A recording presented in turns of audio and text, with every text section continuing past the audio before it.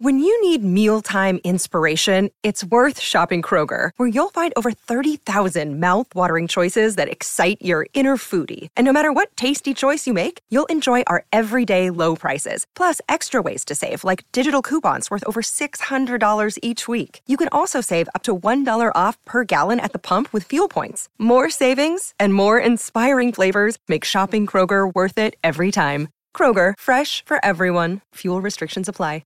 All right, by now, guys, you know I love talking about old wrestling. What you might not know is it's not my real passion. My real passion is helping people save money.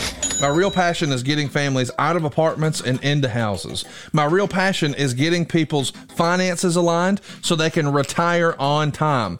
I hated going to Walmart and seeing the greeter being 80 years old. She should not be working. She should be home. Why is she still working? Because she still has a mortgage. I want to help avoid that for you. The other thing I want to help you with, let's make sure your kids don't get saddled with student loans. If you've got a student loan, why did you get one? Maybe because your parents still had a mortgage. I'm not saying that to be funny. I'm being sincere. There's only so much money to go around.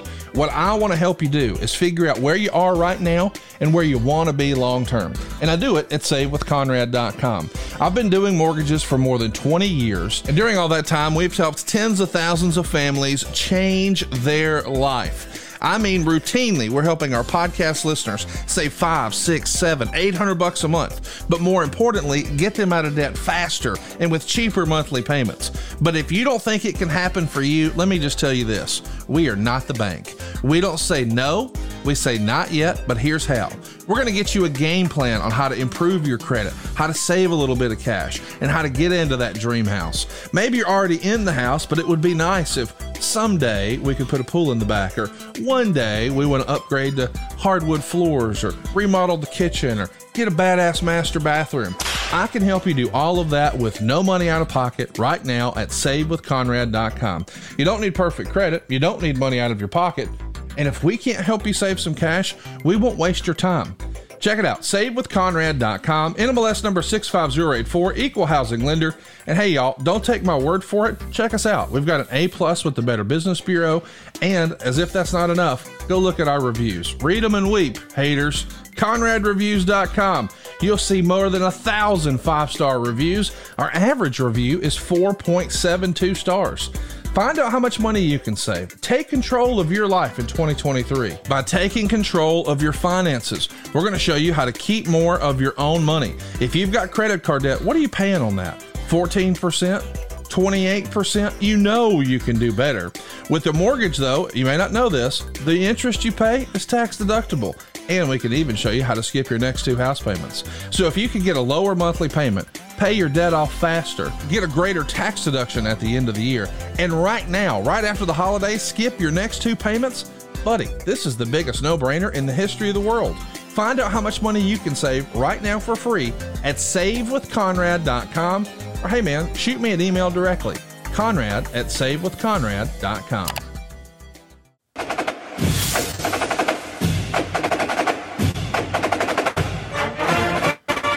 Hey, it's Conrad Thompson, and you're listening to Grilling JR with the voice of wrestling, Mr. Jim Ross. Jim, how are you, man? I'm good, buddy. I'm good. How are you fellas? Man, I'm excited to be with you today. Of course, it is Royal Rumble season. Everybody's getting fired up for this Saturday, a very rare Saturday Royal Rumble. And you might ask yourself, why is the Royal Rumble on Saturday? Well, the championship playoffs are on Sunday. And of course, we had another great weekend of NFL action. This Sunday, Jim, we got 2 big games for all the marbles, as they like to say, in the NFC and the AFC. On the NFC side of things, it's going to be the Eagles. And that's who I'm picking. I'm picking the Eagles over the 49ers. What about you, man? You going 49ers or the home team, the Eagles? I like to see what the weather's going to be like, because I think that's could be a difference maker. But we were talking before we started recording, and, my buddy Trent Williams, number 71 for the 49ers, is the left tackle. He's considered the best left tackle in the game. And then you got on the other side of the coin, the right side, as far as positioning is concerned, Lane Johnson, another one of my buddies from Oklahoma, been to my house a few times. Just a good guy. He's a monster. God almighty, he's a monster. And so 2 of my Oklahoma boys are in that game, and then Cincinnati's game, They got 2 running backs from Oklahoma. Wow. And Samaje Perine and, of course, Joe Mixon. So that's interesting for Cincinnati. And then Kansas City has got the starting center, Creed Humphrey, and the starting left tackle, Antonio Brown. Is it Antonio? I get that mixed up all the time. But anyway, the left tackle, number 57, is an Oklahoma boy. Good kid, big kid, great fan. And then Creed came to one of our, he came to our last AEW shows in Kansas City. He brought the whole offensive line with him. Oh, that's cool. Yeah, it's pretty cool. They brought me some swag and signed it and all that good stuff. Stuff I didn't request, but I was proud to get it. Absolutely. So it's I got a little Oklahoma Sooner attachment to these games, which makes it, I was telling you earlier, it makes it really good because I don't have to live or die on this game. There you go. I can just watch it, enjoy it, see how the strategy comes out. But the one thing about I've seen in these playoff games, the level is raised. The intensity is upped, no doubt, because they're looking at playing, this. I officiated for over 20 years and not on that level, but the semifinals of any big tournament seems to bring with it more stress because you got one shot here now. You got one shot to be great and to get closer to being a historic team. And then you got, and then if you don't make it, that's how close you got. So I don't know. It's going to be a great football weekend back on Sundays. Yep. That's a good thing. So if anybody's wondering about why Saturday for a Royal Rumble, that's the reason. You got the audience. And Raw should do, I don't know what the Raw ratings were. I don't keep up with that as much as I probably should, but they got a clear house tonight because they don't have any football against them. Yeah. Or tonight as we're recording. Right. You might gather that, folks, you're a detective school. That means we're recording on Monday morning. So it's good. So listen, so anyway, I'm going Eagles and Bengals. That's my prediction for the Super Bowl. Well, that's who I want to be there. Who do you want to be there if you had to pick? Well, if I had to pick, I'd probably pick Cincinnati and Philadelphia. Okay. I'm a Jalen Hurts guy. Me too. Because his 1 year at OU, and I know he had that great career at Alabama. That if he was a star at Alabama and he was a star at Oklahoma, that tells me all I really need to know about Jalen Hurts. Yep. I went to several OU practices when he was there. I always hung around the guys, and I loved doing it, and it was just great. Give me something where to go, and my buddies are there and all that good stuff. Coaches. He looks like Jim Brown or somebody. He's jacked, and he's thick. He's a stud, man. So hopefully he'll do well, and Olane will get a ring, and that'll be great. So we'll see. But yeah, I like the Eagles. I like their toughness, and I like their offensive line is good. But now you're down to where all these offensive lines are pretty damn good, and then we join the conversation once again how important it is to win the line of scrimmage. And here's why: you control the clock, you control your play calling, you control your formations, everything. So that offensive line is huge. The line of scrimmage is huge, shall we say? So anyway, I'm with you, Conrad. I'm going to pick, and I don't have any. I hate to see any of them lose because I got friends on both teams, both games. So we'll see how it works out. But it'll be good. I'll be watching. That's for damn sure. I'll be watching, and it's hard to believe that the Royal Rumble is here. Yeah, that was always a fun event to call. The matches leading into it could be anticlimactic, and how could they not be in a match not named the Royal Rumble? So we'll see how that pans out. But I'm hopeful they'll have success, and guys will get in, have good matches and good outings, and not get hurt and things of that nature. And of course, then AEW this week, we're emanating from Lexington, Kentucky. I think we're in the Rupp Arena. Okay. I think we're in the Rupp Arena. I know that I read an interesting article the other day on Adolph Rupp, pretty much a known racist. Well, Well, maybe the hint was if your name is Adolf, you could just. It might be. Yeah. That's a good lead. Yeah. Yeah. So, but anyway, it should be. The nice thing about it, I'm not flying into another time zone. That's something that's underrated. You know, I mean, you and I even you're on the Eastern time zone right now, but when you're home in Oklahoma, you're with me in the Central time zone. And right, boy, we've had our Who's on First routine with that. I can't imagine the folks who have to live it and breathe it every week. And hey, something else we should mention, and don't get me wrong, we're excited to be here today with a great topic. We're going to be talking about the Bunkhouse Stampede. And a lot of folks don't realize this, but the Bunkhouse Stampede is the reason people are excited to see the Royal Rumble this weekend. It didn't exist. It was created to compete with the Bunkhouse Stampede. So we're going to talk about all that. But before we do, we should talk about the real tragedy that befell wrestling last week that still got a lot of people on their heels. The incredible, I think, one of the pillars of Ring of Honor Championship Wrestling. And of course, they're maybe most prolific tag team wrestler of all time, along with his brother, Mark. Mr. Jay Briscoe, no longer with us. Such a tragedy. You know, you hear about a lot of quote unquote wrestler deaths, but nobody ever plans for or expects one like this. I only had the chance to meet Mr. Briscoe a handful of times. I don't think you guys work together a ton. Did you get a chance to meet Mr. Briscoe and what did you think of his work? I always enjoyed, he was a very enjoyable conversationalist. He had a great personality, very respectful, and he is certainly going to be missed by all. And, you know, I feel so sorry and so sad for his family. His little girls are hurt in that wreck. They were in the car with their dad, and they're lucky they're alive. I guess the story I read was that the driver that hit them veered across the center line, and they hit head on. No warning. And that's just a damn shame. It's all a shame. Don't get me wrong, but he was a real nice guy. He was a pro's pro.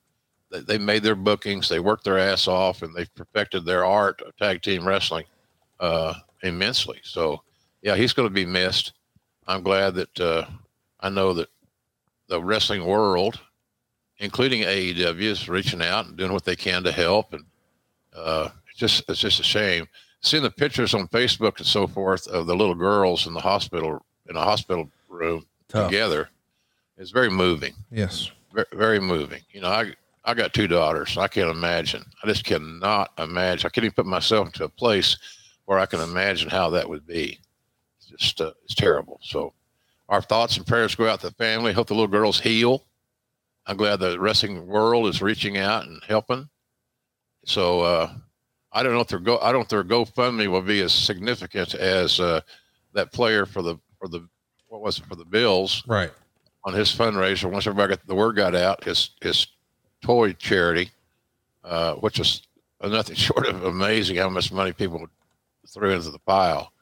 But I know that the wrestling community will help him. And if you get a chance, folks, if you can afford it, feel so moved to do something, then give it a shot. I mean, it's $5. It's $5. And so, you know, give that some consideration. Do something nice. You know, I find myself having better days when I started off by doing something nice. There you go. And it's just a better deal. It's better psychologically and all that good stuff. So we'll throw the link up on the screen here so you can go ahead and donate. But it's givesendgo.com, givesendgo.com. And you want to look up love and support for the Pugh family, P-U-G-H family. That's Mr. Briscoe's real family name. His given name. Yeah. So the thing is about this that was so cool, Jim, is they originally started this fundraising effort with a goal of raising $50,000. And then they moved the goal to $200,000. And as you and I are recording now, they're over $286,000. Just an outpouring of support. And I know some things that have happened behind the scenes that we probably shouldn't share or overshare. But let me just say this. There's a lot of really great people taking care of a really great family here. And I'm just so proud that occasionally we stop some of our silly infighting and tribalism, and everybody sort of comes together for a great cause. I don't know if you heard it, but on Friday Night SmackDown, Michael Cole even gave a shout out to Jay Briscoe and his family, which I just thought was something I would have never imagined. I mean, this is a guy who never worked for the promotion, and for Cole to go out of his way to do that, and more importantly, WWE allow him the opportunity to do that, I thought was just a really classy gesture. I didn't hear it because I didn't watch it. What was I watching? I was watching something else, obviously, but I was home and I missed that. But hey, Cole's doing it. Also about Michael. Michael's doing a real good job. I don't know how with Vince back, how that's going to change his approach or if there's any governors on him or any limitations. But he's done some of his best work after Vince left. I don't know if that's tied together. I have no idea. Maybe he's more relaxed. Maybe he didn't have somebody in his ear blasting away. I don't know. But he's done some really good work, should be pointed out, because he's had a unique run there, to say the least. And I'm glad he's my friend, and I'm glad he's doing well. Let's get into today's topic today, Jim. It's Bunkhouse Stampede. Okay. I can't believe this is real. This show happened 35 years ago this week. And it feels as if things are not so good here in Jim Crockett land. We're going to get into it, but as a reminder, we're fresh off of Starrcade 87. That's our most recent quote unquote big show. And Vince McMahon low-key sabotaged the doggone thing. They decided they wanted to create the Survivor Series to compete with Starrcade 1987. And as a result, he made ultimatums. He went to all the different pay-per-view outlets and cable systems around the country and said, hey, do you want WrestleMania? Yes. Well, if you want WrestleMania, you better not carry this. And when some didn't play that game, they thought, okay, we're going to have to stagger this. So they did a dual pay-per-view opportunity. It really split the audience. The cable system says, never again. We're not playing ball by Vince McMahon's rules. We won't do that again. So Vince turns around and does the ultimate play here and sabotages Bunkhouse Stampede with a free show. Since he can't go head to head on pay-per-view anymore, he'll just put up a free show. And that's what we're going to be talking about today. This is the show that created the Royal Rumble. And it's crazy to think that Starrcade going to pay-per-view is what led to the creation of Survivor Series, which we're still enjoying today. And now Bunkhouse Stampede, was the impetus for the creation of the Royal Rumble. I don't think enough people talk about that, Jim. That's a crazy story. It's interesting how things work out. One thing leads to another. Yes. Vince just simply outmaneuvered Crockett on that piece of business. Yes. And it took the attention away from the Bunkhouse Stampede. I remember that was a cold night too, as I recall. What town were we in? You were in New York. Yeah, New York. So it was chilly night that time of the year. I thought we had a good card, but we had no momentum. Right. None. Maybe less than none, whatever that could be. And there was just nothing. There's no momentum rolling into it. You got to have some momentum rolling into it, or it's just not going to work. And it didn't work. It wasn't a bad card. It was predictable that Dusty was going to win the first one. That giant boot. Yeah. Was a prize. I don't know where that is today. I don't know. I've been chasing it for a few years. I can't find it. Don't know anybody who knows where it is either. It's crazy. Wow. Cody don't know, or no? Wow. Cody doesn't know. Teal doesn't know. Dustin doesn't know. I haven't met a collector who knows. Nobody's seen hide nor hair of it. But hey, if you know where it is, hit me up. My DMs are open. I'd love to have that in my collection here. Yeah, that'd fit in your room down there just perfectly. Yeah, it would. Yeah. So it's but anyway, it was an interesting time. A lot of strategy, a lot of strategic planning. But those of us that knew a little bit about the business, right, knew that we were going to be challenged to do anything decent because, again, that old momentum word. We talked about the NFL playoffs and the down to 4 teams. It's all about momentum. We're going to go into these games with the most momentum. And we'll find out when they play. And momentum's a key thing, man. It's really a significant measuring stick. You got to have it in place, or things just don't work out. And they didn't work out on the Bunkhouse Stampede. I enjoyed working it. It was fun. you kind of get challenged. Can we deliver a real good product? And the answer is, well, we don't have any momentum, and nobody's really over. Or we've got to see this. We didn't have that situation, so it was a tough hand to play going into the game. Let's talk a little bit about, just the state of mind that everybody's in here. Just to sort of reset the conversation, WrestleMania 3 really changed wrestling in a lot of ways in 1987, where all of a sudden there's more mainstream attention than ever. The WWF is going to go from running just one house show loop to 3 house show loops. So now we have A, B, and C towns. The licensing opportunities are off the charts. You're starting to hear whispers of guys getting huge 6-figure checks for their dolls because action figures are now a big deal. And those are revenue streams that just don't really exist on any sort of playing field outside of the WWF. No territory has that. Jim Crockett Promotions doesn't have that. Yes, they have a little bit of merch, but to compare the two, it's just apples and pomegranates, as Bruce would like to say. So when the pay-per-view extravaganza WrestleMania 3 happens, Crockett's on his heels to compete. So that's the reason he goes and acquires the Watts territory. And there's some big acts like the Road Warriors who now have a wandering eye. Hey, can I make more money up there? I heard the Iron Sheik got blank for his doll sort of talk. Right. So Crockett goes out and makes big guaranteed contract opportunities happen. And I know the narrative is out there that guaranteed contracts didn't exist until 1996. And that's not technically true. Guys like the Road Warriors and the Midnight Express and Lex Luger, they had it way back here because we wanted to make sure these folks weren't jumping and going to the WWF. But the result was we didn't have the cash to do that on a weekly basis. So instead, we promised big balloon payments, with the idea being, as I understand, Mr. Crockett explained it to Talent, we don't have a WrestleMania, but we can have 4 or 5 pay-per-views a year, whereas they just have WrestleMania, and you'll make more by staying with us. Well, the first iteration of that was Starrcade 1987, which we've started to lay the groundwork on. Vince creates Survivor Series, sabotages it. So it's not the financial success we would have hoped for. This is the second act of that, the Bunkhouse Stampede. But at this point, Crockett has to be feeling the financial pressure. You're sort of the new kid coming over with Bill Watts. Was it written all over Crockett and Dusty and David, just the pressure that they were under here? Or could you not really tell that? Okay. I think so. I think everybody knew the consequences. Everybody knew the lay of the land. Those balloon payments were the kiss of death, because it just gives you another chance to fail. If you're late, the talents are going to overreact. They're going to get paranoid and uneasy. And there's a lot of paranoia and uneasiness in our locker room at that point in time.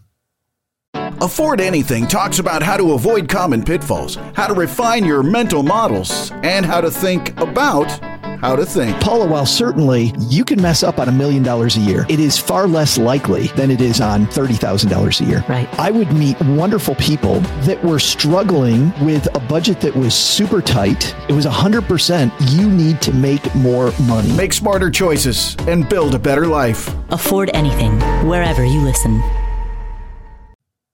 How big was the pushback on Crockett and Dusty wanting to move to Texas? Of course, this had always been Jim Crockett Promotions based out of Charlotte, North Carolina. But now we're hearing, well, no, these guys, they're going to go to Texas. And of course, since they just acquired Watts, I could see how some people would be receptive to that. You were there. How do you think that was received by everybody in the locker room? Not well. Because you're on uncharted territory, it's a new deal. Change is an interesting thing. Change is not always negative, but it's perceived as such more often than not. So, I was one of those guys that moved to Dallas. I went down there, and against my better judgment, I bought a house in Plano, a nice little pool, little 3-bedroom house by myself. Coming off another divorce. My record's great. So we all had to buckle up. And for me, it worked out just fine because I had to relocate anyway. I mean, I was I was out of a place to live under normal circumstances. I could afford to buy me another house or rent, but I thought it was probably time to leave Oklahoma. Right. And Jimmy's idea was, he felt like, in a nutshell, Conrad, that living in Dallas gave his brand more credibility for whatever reason than living in Charlotte. So we all went through it. And, he was on my ass daily, seemingly, to buy a house. And I bought a house. And when things changed again, just a few months later, then we had to sell and move to Atlanta. And when I sold my house in Dallas, or Plano more specifically, I lost my ass, and I didn't have the funds to suffer too many losses. Kind of had to start over. I think I lost $20,000 or $30,000 in this house. I didn't buy a huge house. Wow. But the market died. And when the market passed away, we had to bury it and move on. And it wasn't fun. Hey guys, I'm pumped to brag about a brand new sponsor here on the program, and is a personal friend of mine for many, many years. I'm talking to you about Camper Max, specializing in max discounted pricing on travel trailers and fifth wheel RVs that can be delivered anywhere in the lower 48. That's right, from your office, your cell phone, or your couch. Click or call and find out how easy it is to start enjoying that RVing lifestyle. Now, how easy is it? Well, the Camper Max discount will fit any budget, offering easy financing with extended terms. It's just too easy thanks to my pal, Rod Wagner. I've been personal friends with Rod for a long, long time, and he is now opening up to the entire lower 48. So if you're here in the United States and you're thinking about buying a travel trailer, you're thinking about buying a fifth wheel RV, or maybe you're thinking of selling yours, visit my buddy Rod at campermax.com. That's CAMPERMAXX.com, campermax.com. That's Max with 2 X's. Or give him a call, 256-320-7033. Either way, let the folks at Camper Max know that Conrad sent you, and they're going to give you that friend of a friend hookup that I've enjoyed for so many years. Camper Max is the home of the Max discount. That's campermax.com, campermaxx.com. By the way, if you're looking to purchase a motorhome, hang in there. My buddy Rod is working on that now. It's all going down at campermax.com. Let's get out there. Let's enjoy 2023. This could be one heck of a new year, thanks to campermax.com or 256-320-7033, and let them know that Conrad sent you. Yeah. Let's talk about the decision to try to take this company national. It's been criticized a lot. Guys like Dusty Rhodes and Vince McMahon would say, or not Vince McMahon, but Ric Flair and other luminaries would say, boy, if he'd have just stayed east of the Mississippi or whatever it is. The idea being, hey, just stay a territory. But the wrestling business is changing, and you see Vince swallowing up all of your competitors, and all of these individual territories are going by the wayside. So it feels as if, hey, it's now or nothing. You got to go all in. And Crockett certainly did his best to do that. He's got the Superstation. He made a 7-figure investment, from what I understand, to get that time slot.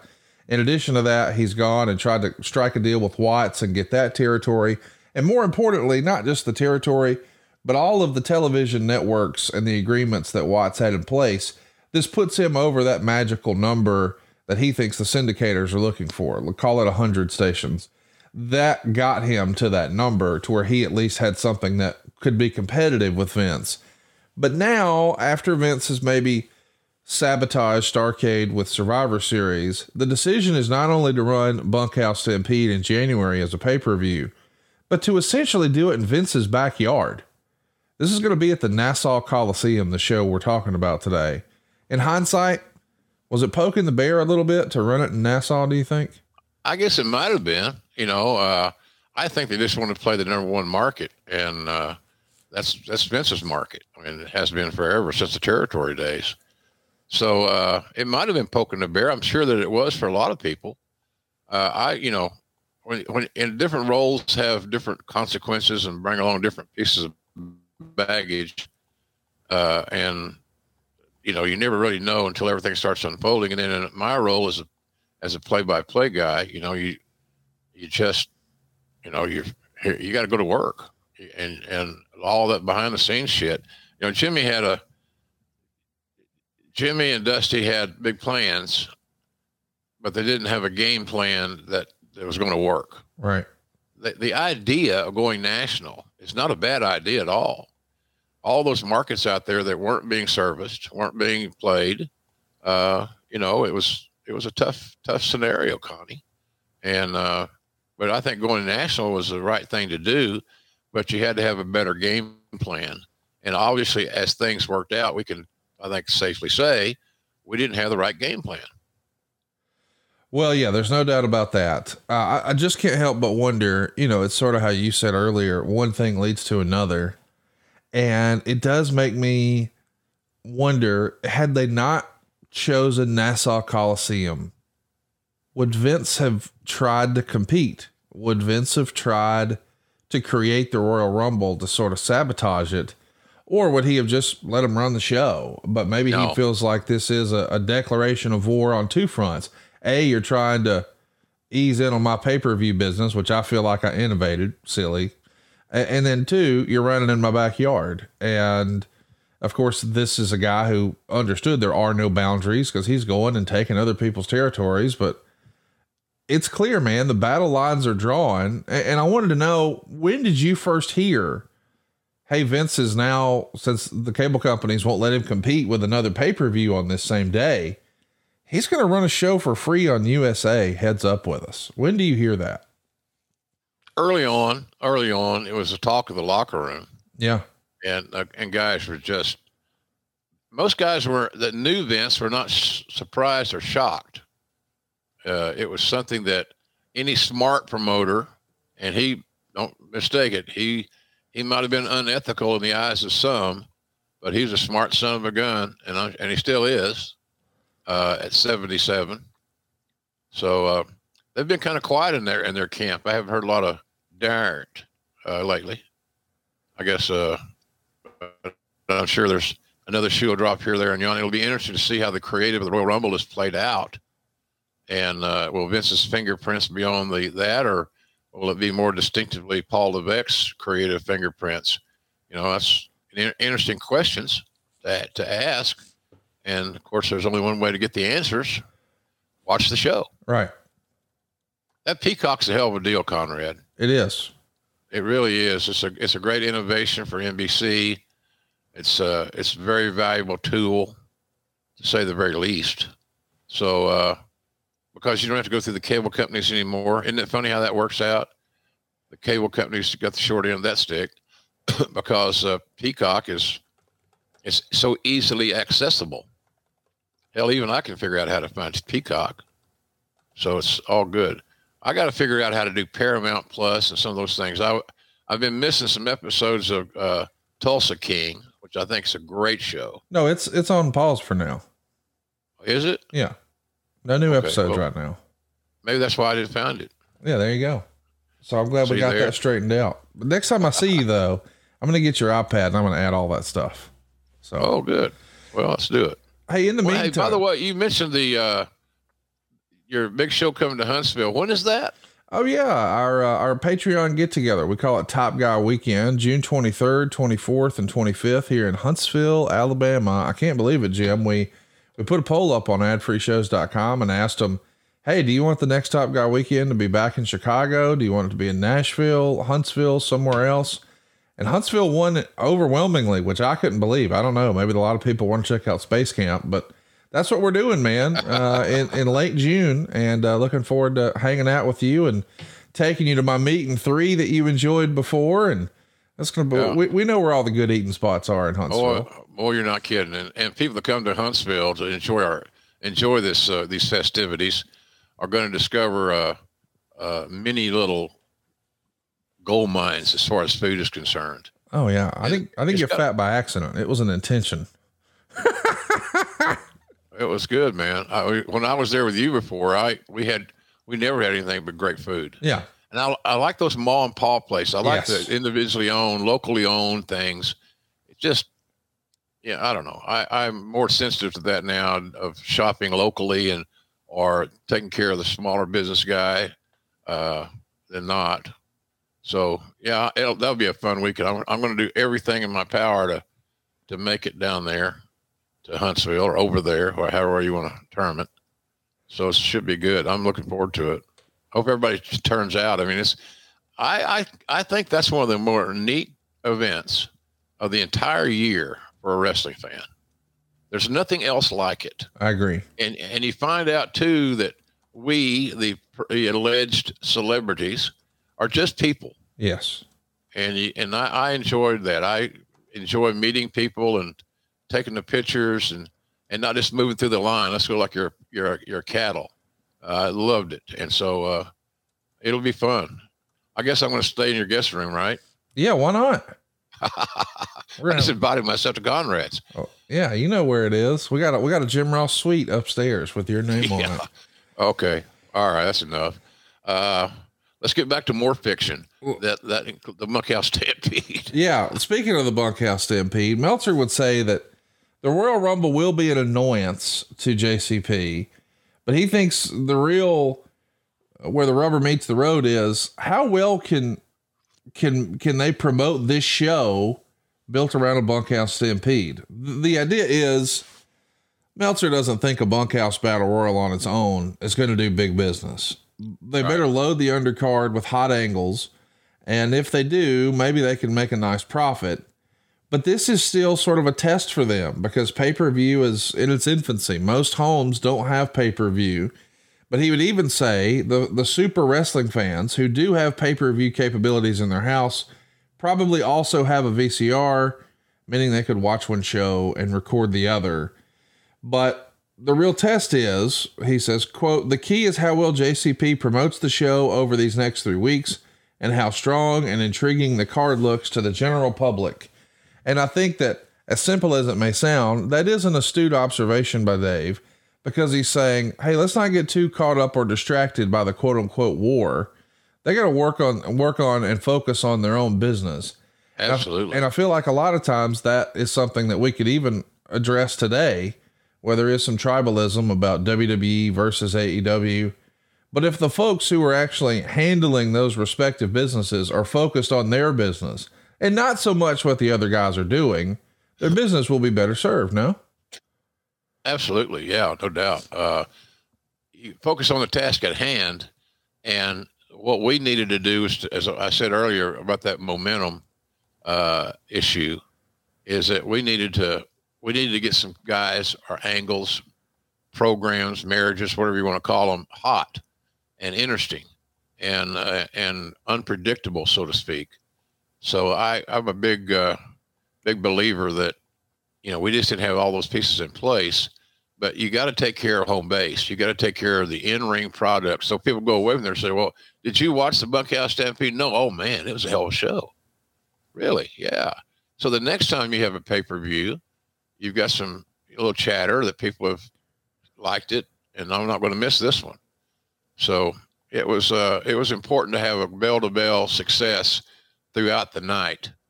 I'm not sure we succeeded in all those areas, but in any event, it was an interesting weekend in Long Island, to say the least.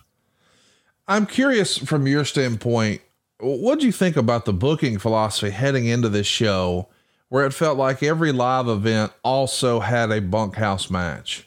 Don't like it. Yeah. Keep it fresh, keep it new. Find it. Here's one way you can find it.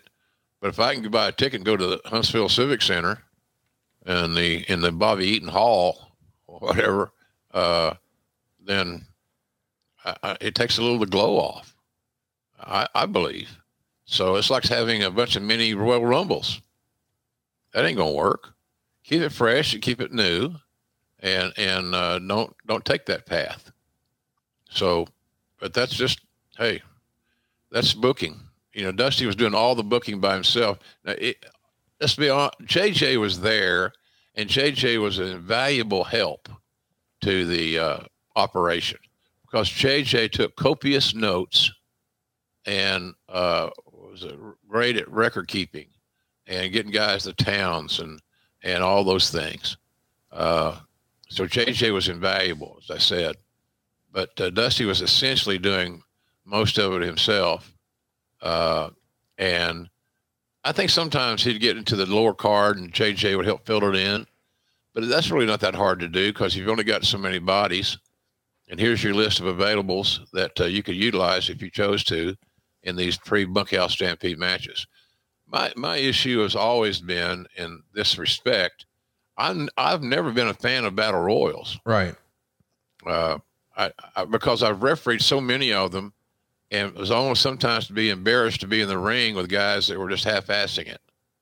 And sometimes the battle royal is a lazy night for some talents.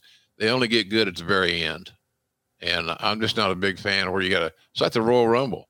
It's got to be good all the way through, and you got to have peaks and valleys. You got to load it up and unload it. And that's how you get guys, quote unquote, over, as they come in and they're devastating and they do great things. And so, but you just can't maintain that for an hour. You got to have peaks and valleys, and there's going to be slow spots. I can't remember what I was watching the other day.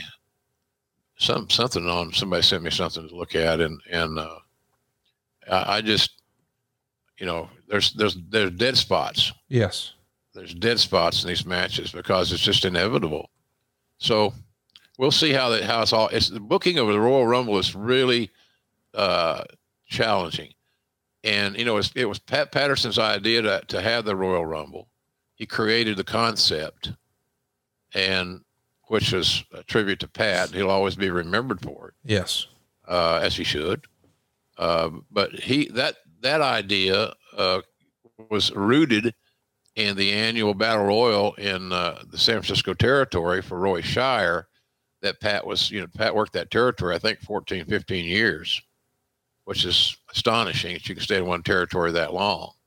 But he did, and he made good money, and he got great reputation, and, he just continued to prove himself. If Pat Patterson and that crew in Frisco had been around during social media times like we are now, they'd be immortalized.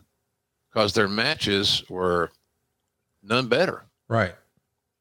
No territory had better pro wrestling than Shire's territory. And a lot of it was because Shire was a taskmaster, hard-headed, but he stayed his course until he took us off the ball and his TV started failing. So as we said here many times, Connie, the two keys to pro wrestling, if you're a promotion, I mentioned this about Billy Gibbons. So he has had a birthday, my buddy from ZZ Top. Billy Corrigan, his key is talent and television. Yeah. AEW's key is talent and television. Same for Vince. So anyway, it'll be interesting to see how that works out. But there's a lot of interesting things to evaluate and to watch if you're going to watch the Royal Rumble. How it's laid out. Who gets the you should have two good runs before you get to the final 4 or 5 guys. And Patterson was brilliant at that. Then I think I mentioned this before here. Michael Hayes started helping, and Michael was brilliant in that regard. He's a real creative mind. So it's hard to lay out. It's hard to book, quite frankly. You got to, like any great booking, you start at the end. Who do you want to win? And then work backwards. Well, what they're doing here with all these little miniature live event Bunkhouse Stampedes is people are winning these on these live events in order to qualify for the pay-per-view version. The other big storyline is Lex Luger trying to turn on the Horseman. He's no longer going to be a heel. He's going to be the super baby face. And Meltzer would say that it could be big box office with him and Flair if things are handled right. But first, we got to get people to stop changing the channel. We're saying all that because the ratings are way, way down. And Meltzer even says maybe some of this is because they're doing these, they start a match and then go off the air before it finishes. So we're not seeing the conclusion, and maybe that's annoying fans. This is the era where a lot of Dusty's writing and booking would start to receive heavy criticism. And listen, it's been said a million times. Well, in Memphis, they changed bookers every 6 months. Was Dusty getting burnt out here? Was he disconnected because he moved to Dallas? What's your 2 cents? I don't think he was disconnected because Dusty actually liked living in Texas. That's his home. So I don't think that had a play in it. But I do think there was he was getting frayed around the edges, getting a little burned out. And it's easy to see why and Sure. And who wouldn't. That's the thing about I'm not knocking Dusty, for God's sakes. God bless his soul. But he needed to tag out.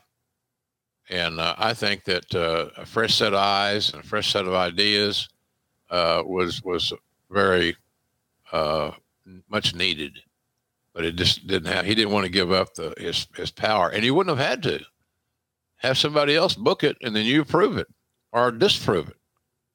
It could happen, but he's like a lot of old guys that were territory guys, and finally made it to a position of influence and financial security. And it was a tough thing. It was a tough thing. I think he needed help, and you were afraid to say much to him because he took everything as you're knocking my booking type thing. I see. He took it personally. Yeah. And that was very unfortunate. Something else I wanted to ask about is the way we're going to shuffle TV here. Meltzer would write this. The NWA's made a lot of other changes since Thanksgiving. The TV package has been restructured. It appears the NWA will cut down to 2 TV tapings per week, 1 taping for TBS, and the other will be an arena taping for the syndicated package. NWA Pro and Worldwide will become the A shows, with Jim Ross and Bob Caudle handling NWA Pro, and Tony Schiavone and David Crockett doing Worldwide. The UWF show apparently will be dropped. Power Pro and CWF Wrestling will continue as B shows, and that they will consist of matches that have already appeared on the A shows. So it's important to remind everybody that you guys are actually trying to sell a package of shows. And so you're even calling it like the Wrestling Network and saying we could do this and we could do that. And that's what you arm your sales force with across all these 100 and some odd stations. But Meltzer would say that, hey, all of these new shows that we now have to build and service, that's also probably going to spread Dusty a little thin. I could see how, as you said, burnout becomes a real thing here when instead of focusing on one show, now you've got half a dozen. Yeah, there's no season, as we all know about pro wrestling, so there's never an off time.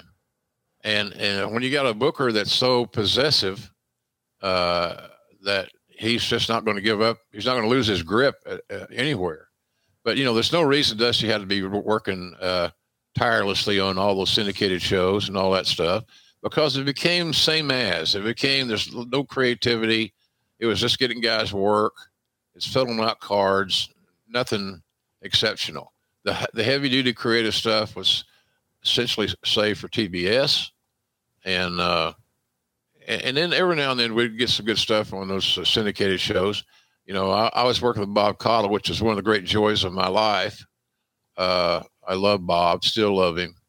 What an honorable, good human being he is. And a lot of people didn't even know who Bob Caudle was outside Mid-Atlantic. And they soon found out that Bob Caudle was a hell of an announcer. Yeah. And I just love traveling with him. When you travel with Bob, it's like traveling with your uncle. Your heavy liquor is a Diet Mountain Dew or something. Our big task in a day was finding where we're going to have lunch at, driving to the next town. Things like that. Just enjoyable, civil, good stuff. And Bob Caudle should be in any Hall of Fame that exists. Yes. For pro wrestling people. He's just, and I know I worked with him. I know how he prepared. I know how he worked. I know he was open-minded. I'm in his territory, so to speak, and I'm the lead. And that's the job that he had, and it didn't affect him one bit. He wasn't boo-boo faced. He didn't have a chip on his shoulder. He was just amazing to work with, positive. And I just love Bob. And those that have never followed his work very much, I encourage that, because you'll find that you're discovering an announcer that never got, he's like Lance Russell, in the sense that he was married to one territory and nobody knew who the hell Lance was. They did. I shouldn't say it that way, but they fewer people knew who Lance was before he went on TBS than when he did. Right. So you got two veteran Hall of Fame kind of guys that really didn't get their breaks until the TBS exposure. That was a big deal. I think that was one of the things. There was a time there, Conrad, you probably remember it better than I, where I think one of the reasons Schiavone left WCW was because they were going to use me on TBS and use him in syndication. Yes. And I think that kind of pissed him off, and he had an opportunity to go to work for Vince, live in Connecticut with those 5 kids.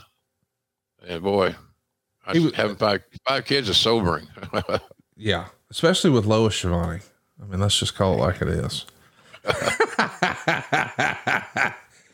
Shout out to Lois. Hey, let's talk about the way we're now positioning our programming, because one of the changes I just rattled off was the UWF show is going to be dropped.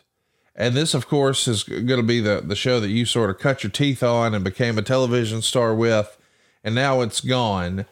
And there's some parallels here to something that happened with the Invasion. You know, originally the idea was we're going to buy this territory. Now we can have interpromotional matches. And if you grew up during the WWF WCW Invasion angle, you know how that turned out. And now, just a handful of months after making the acquisition, let's just drop that show. Clearly the Crockett folks didn't see any value long-term in that brand. No? Yeah. Here's just clarify this 1 second. My opinion is Dusty didn't see any value in it. Jimmy was open-minded. Okay. You know, Jimmy just wanted to grow the business, but Dusty had such creative influence over Jimmy that Jimmy just didn't have the conviction, lack of a better term on top of my head, to do this. He's going to ride. He didn't want to upset Dusty. He didn't want Dusty to see that, well, Jimmy's got a different idea, or Jimmy doesn't trust me anymore, or whatever. Wrestler paranoia never goes away, man. No. Deep in your heart, it will seep. Starts when you're always afraid men come and take you away. That's a song somewhere. I mean, I wanted to hum along. I just didn't know the melody. The Bunkhouse Stampede match itself, 11 guys in a cage with eliminations coming either after you throw someone out the door or over the top of the cage. This is a Dusty creation, is it not? What'd you think of this concept? It was okay, but this is another battle royal. Right. With a fancy name. And I don't even remember who the 11 all I remember is that Dusty won it. Right. And, but I don't remember the other 10 guys in the match. I just don't. Well, it didn't have an identity, Conrad. It was another battle royal with a fancy name. I'd say the saving grace might have been that and I'll use this only, but there were only 11 guys in it instead of having a 20 man or 30 men, or I remember one year WWE, I think we did like 30 men or something, 40 or some ridiculous deal just to have a hook. And it didn't sell any more pay-per-views. It just was different. It created a little different chemistry. So I'm just, again, another battle royal with a fancy name. Let's talk about where we're hoping to be with this whole Bunkhouse Stampede thing. The Observer would say JCP is looking at get a 3 to 5% buy rate, figuring if they could clear 6 million possible heroes, or he means homes here, it's a typo, at a 3% buy rate, that's 180,000 homes at an average of $10 per household. That would be 1.8 million, of which Crockett would probably gross maybe half. Right. Now, while this won't compare with what Titan has done, it would certainly enable the company to do a lot of upgrading. It appears that JCP will stretch out the Dusty Rhodes retirement angle for most of the next year. They were hinting without saying on TV that Rhodes might retire after the Stampede, which of course he won't. For now, it's just an angle to get Dusty some sympathy cheers, which most likely isn't being played up too much because it would steal some of the spotlight away from Luger's turn. Still, I do expect a farewell tour during the fall and a retirement match as part of Starrcade. Dusty would be very effective coming out of retirement once per year. While the athletic skills and conditioning would be gone, the ability to do an interview would remain, Do you remember this being the idea? Maybe a retirement tour for Dusty? Well, they're running out of ideas. Yeah. And then you go lean on one that's been around forever. I mentioned earlier, I don't like battle royals, and I gave you the reason why. Guys get lazy in them until the very end. And they just kind of go through the motions, so to speak. Same thing with these retirement angles. Nobody believes anybody's retiring anymore. No. You know, you made a whole weekend and a promotion out of Rick's last match. And, but nobody, I don't know how many people truly believe that he was going to hang it up and never wrestle again. Cause I don't know that. I mean, has he wrestled since then? No. I mean, here's the thing. I feel like when a last match happens in wrestling and you're 73 or 74, maybe it really is it. And I hope for Rick it was, but you know, it's Rick's call, I guess. We'll see. He just recently was on a podcast with me last week and said, I don't know why people keep saying I want to wrestle again. I'm just saying, I wish I had that one to do over again, which I think is fair. Huh. Yeah. So we'll see, I guess. Yeah, absolutely. So retirement angles are overdone. Yes. And battle royals they're like, they have no balls. They have balls at the end of the match, and that's it. To me, I'm probably in the minority of my opinion of these things. And if I am, people let us know it here or on Twitter social media for sure. Yeah. So, but everybody's got the right to their opinion. Well, it is Dave Meltzer's opinion that it's hard to enjoy Arn and Tully matches because they're great, but quote, how many times can you watch them live when they almost always lose? And this is the era where you would start to see, you know, some unrest. Of course, later this year, they're both going to jump and go work for Vince. But Tully was pretty loud and proud about his unhappiness in this era. Pretty legendary stories. Was it apparent to you that Tully was unhappy with the way he was being booked? Yeah, he became very withdrawn. Yeah. In the sense that he didn't feel, he seemingly did not feel to, or want to be a part of that NWA team. It was over. And anytime you have any issues with money, I remember that's some good advice Vince gave me back years ago when I was doing the payroll. You know, the one thing you can't allow to happen, JR, is to be late. So even when I had Bell's palsy, even when we're on these long trips, we're overseas, where we are, the payroll got done. And whether I was sick or not, I made sure that the talent got paid on time. Because if you want to start unrest, have the checks be late. Yeah. And that ain't cool. And it's same, quite honestly, that's not a revelation. It's the same in any business, isn't it? Yes. What's going to happen in your company if you're habitually late on paying your people? Yeah, they're gone. They're gone. They gone. Yeah. Sound like what's the swamp people? Not swamp people. Oh, Duck Dynasty. I got hooked on that damn show for a while. I love you called them swamp people. That made me laugh. Well, they used to be piggybacked seemingly together. Swamp people. I like swamp people. I enjoyed that. I always wondered why they didn't show the bullet going into the alligator's head. Yeah, they would cut away for that. Oh, they had to cut away. We're very sensitive. Maybe the same reason they don't get a tight shot of a blade job. You go wide on those. Well, somebody will do it. Yeah, they will. Captain Lou, where is he when you need him? Hey, so let's talk about the TBS show, because here in January is where we start to see that change a little bit. Historically, this has always been the studio show. Now we're shooting a lot of it out in arenas, and Meltzer would comment that it feels a lot more lively. As a longtime fan, when I go back and fire it up on Peacock, I kind of miss the studio show, but I do understand that does make you feel a lot smaller than what the WWF is offering on their product, where you're seeing jam-packed houses, because Crockett was doing that too. They were doing big live event business, but the studio show was what I sort of grew up on in that regard. And I missed it. What did you think as somebody who wasn't necessarily there for a ton of studio time, and now you are doing more arena type shows for your television tapings? Did you have a preference one way or the other?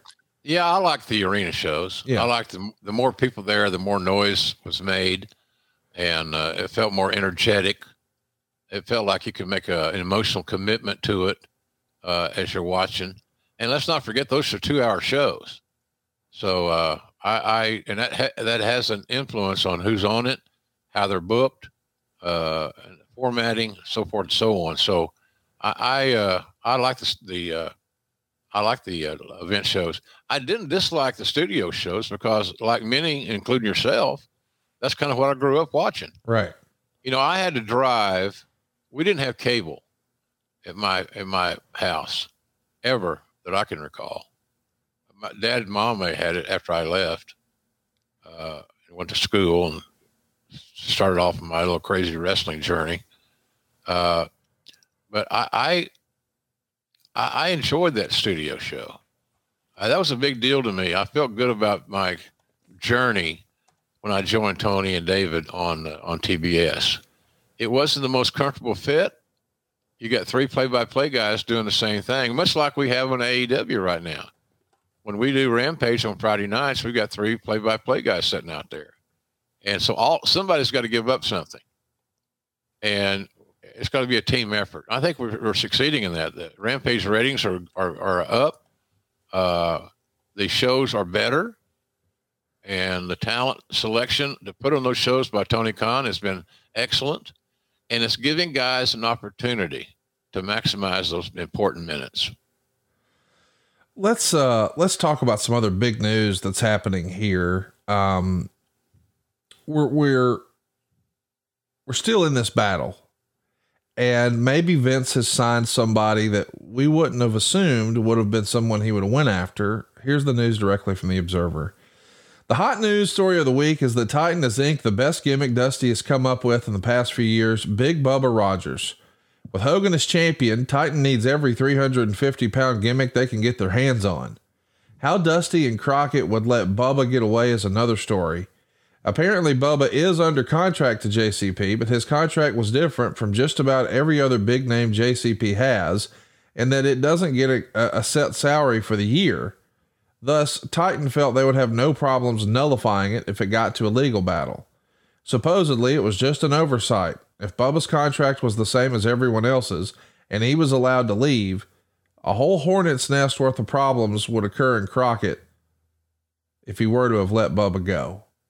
So, Bubba is gone. He's going to become the big boss man, and I'm curious what, if any, ripples that left in the office or the locker room for JCP. Interesting question. Ripples probably there. Everybody was more worried about themselves and the Bubba's future, but they have to factor themselves into the scenario, because if it could happen to Bubba, it could happen to me. And that was a big loss. Bubba got over. And, when he was with Cornette, that was a great pairing. Isn't it ironic that so many guys, when they get with Cornette, they get better? Yes. And that's a fact. So, that was a loss. Bubba, at one time, when his back was okay and he was healthy, he was as athletic a super heavyweight as I ever saw. He was an old offensive lineman in a small college there in Georgia. I'm not exactly sure what school he went to. The fact that he was a legit prison guard was added to the story. But he was such a sweetheart of a guy, really a cool guy. And I got to know him in working for Cowboy, or working in that territory, because Bubba was in part of those runs a lot. And I just thought he was phenomenal. He was booked with a one-man gang. And sometimes those big super heavyweight matches, one big guy against another big guy, leave a little to be desired. Well, I'll tell you, it's got Dusty on his heels. He does an interview on TV with Bill Apter. He's receiving an award, and he uses this time to really dunk on losing Bubba to Titan and ripping the WWF for basically stealing his Bunkhouse Stampede idea for the Royal Rumble. I could see how Dusty would receive criticism here. You said earlier that if someone approached him with some sort of, you had to be sensitive. You had to be careful. You had to tread lightly, because he was very sensitive and honest to God, very insecure. Yeah. Very insecure.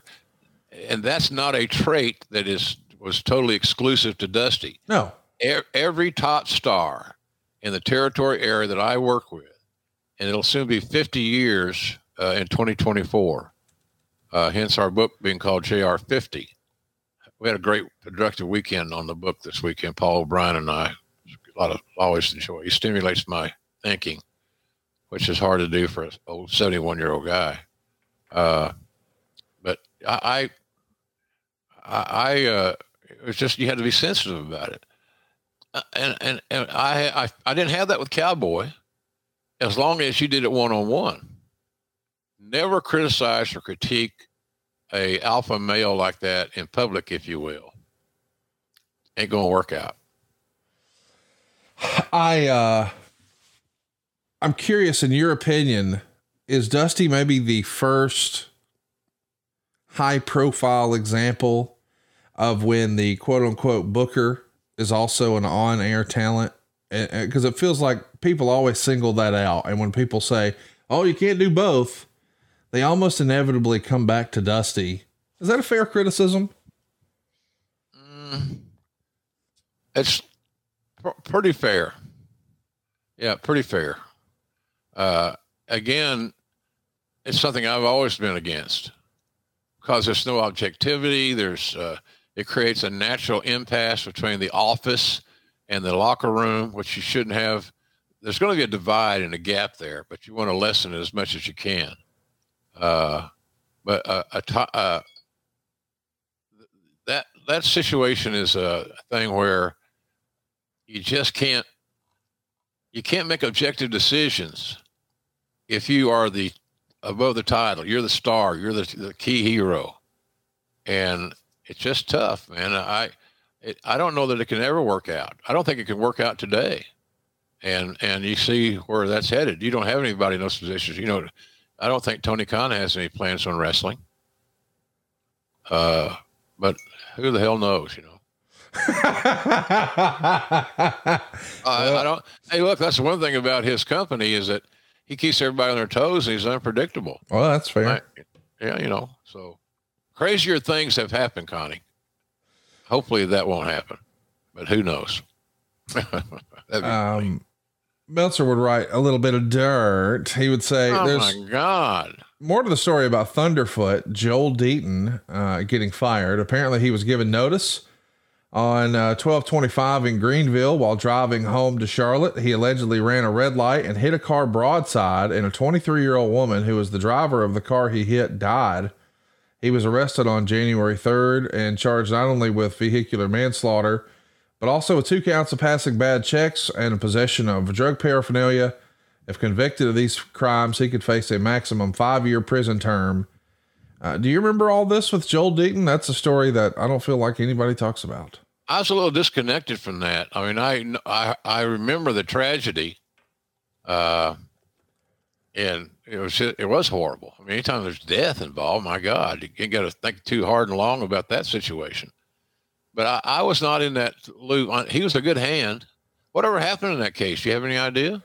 I don't know all the details, but we'll get Silva on it, see if he can find something with old Joel Deaton. As we're getting closer to the show, we start to see more build and more hype on the creative, and it's really the first chance that we get to see sort of seeds of Lex Luger and Ric Flair. Did you guys remember thinking, hey, that's going to be our next hot angle? Did you think that was more than just a passing, we have to have main events every show, but every now and again we have a landmark event. Did you think this is going to be our version maybe of Hogan, Andre, or what have you, Flair and Luger? I don't know that we had any other alternative, Conrad. Yeah. What else was available that hadn't been done to death?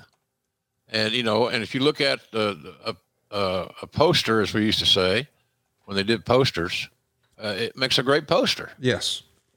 The artwork, the graphics, all those things are very favorable. So I'm a big believer that, we didn't have a lot of other directions to turn. So it had to work.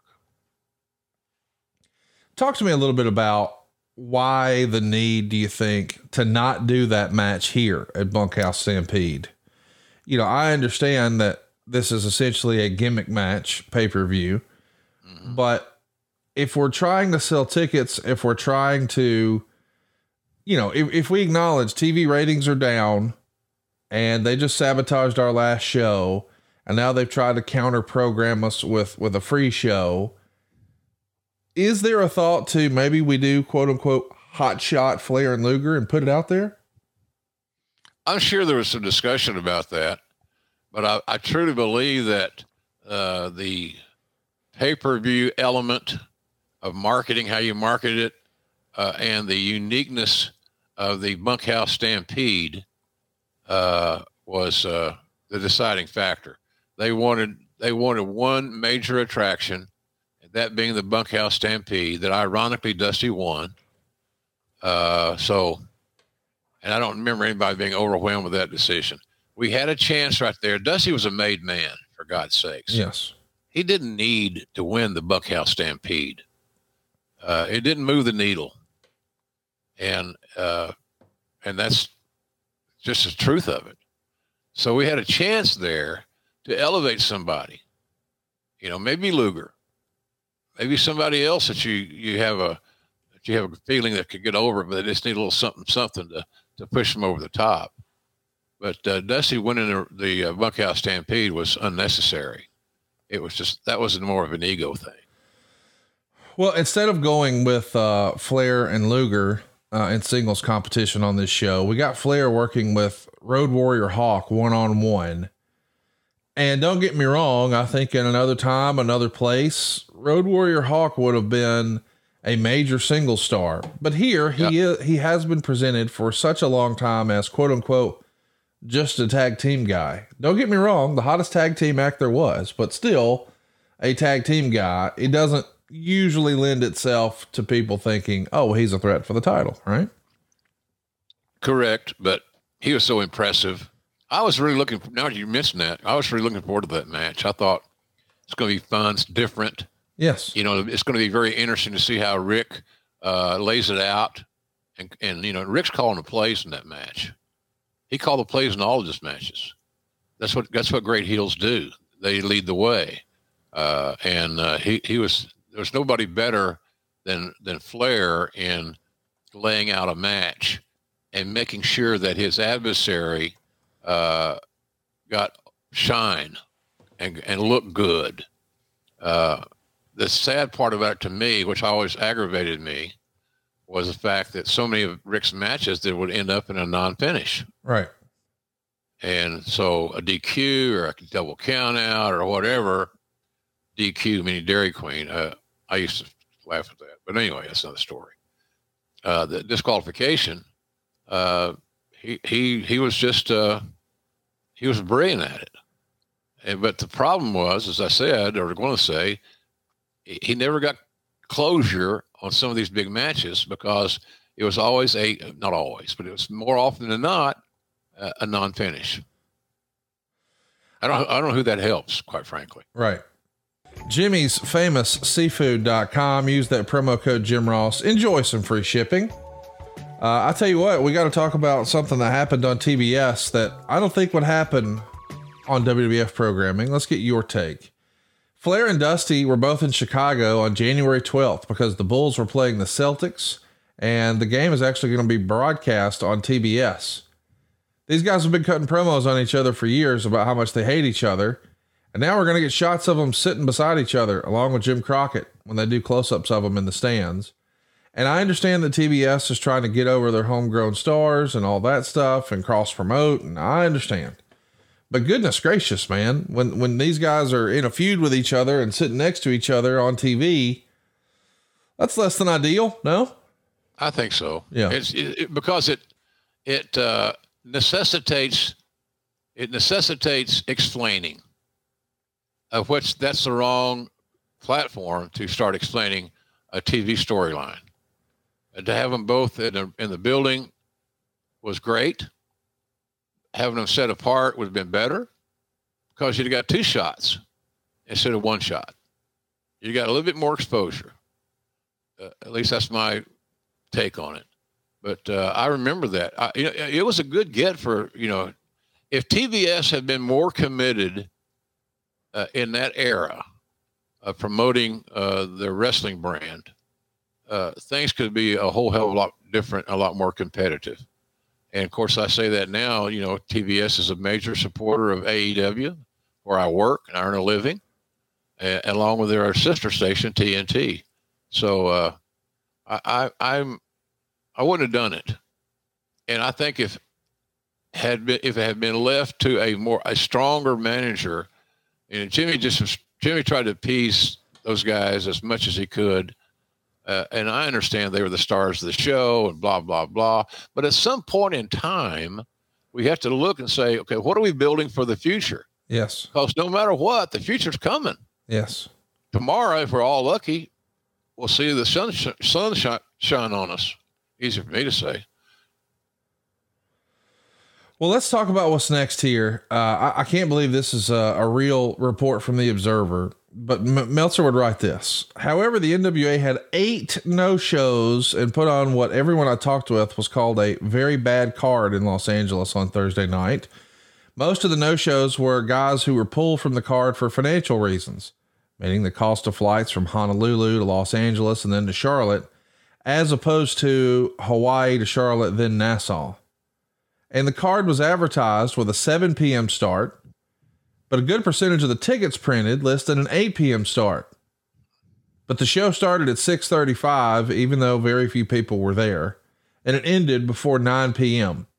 So if you arrived at 8 o'clock, like your ticket said, you missed most of the show. Damn. This to me is how you kill a town. This is almost unforgivable that it's this sort of who's on first.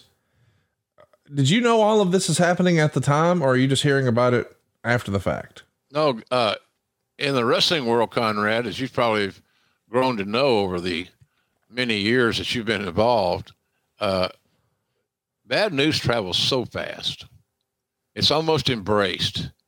It's just like, we thrive on this shit. And I think that's kind of where we were there. Yeah, we were aware of it.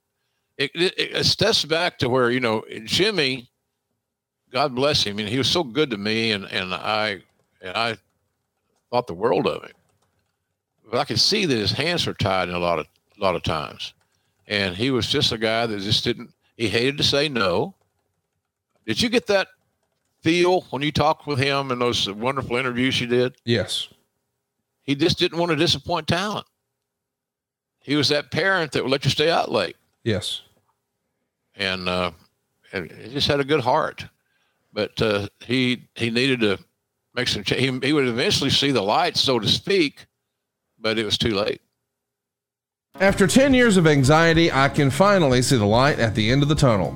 That's a testimonial from MindBloom customer Molly. 10 years. Think about that.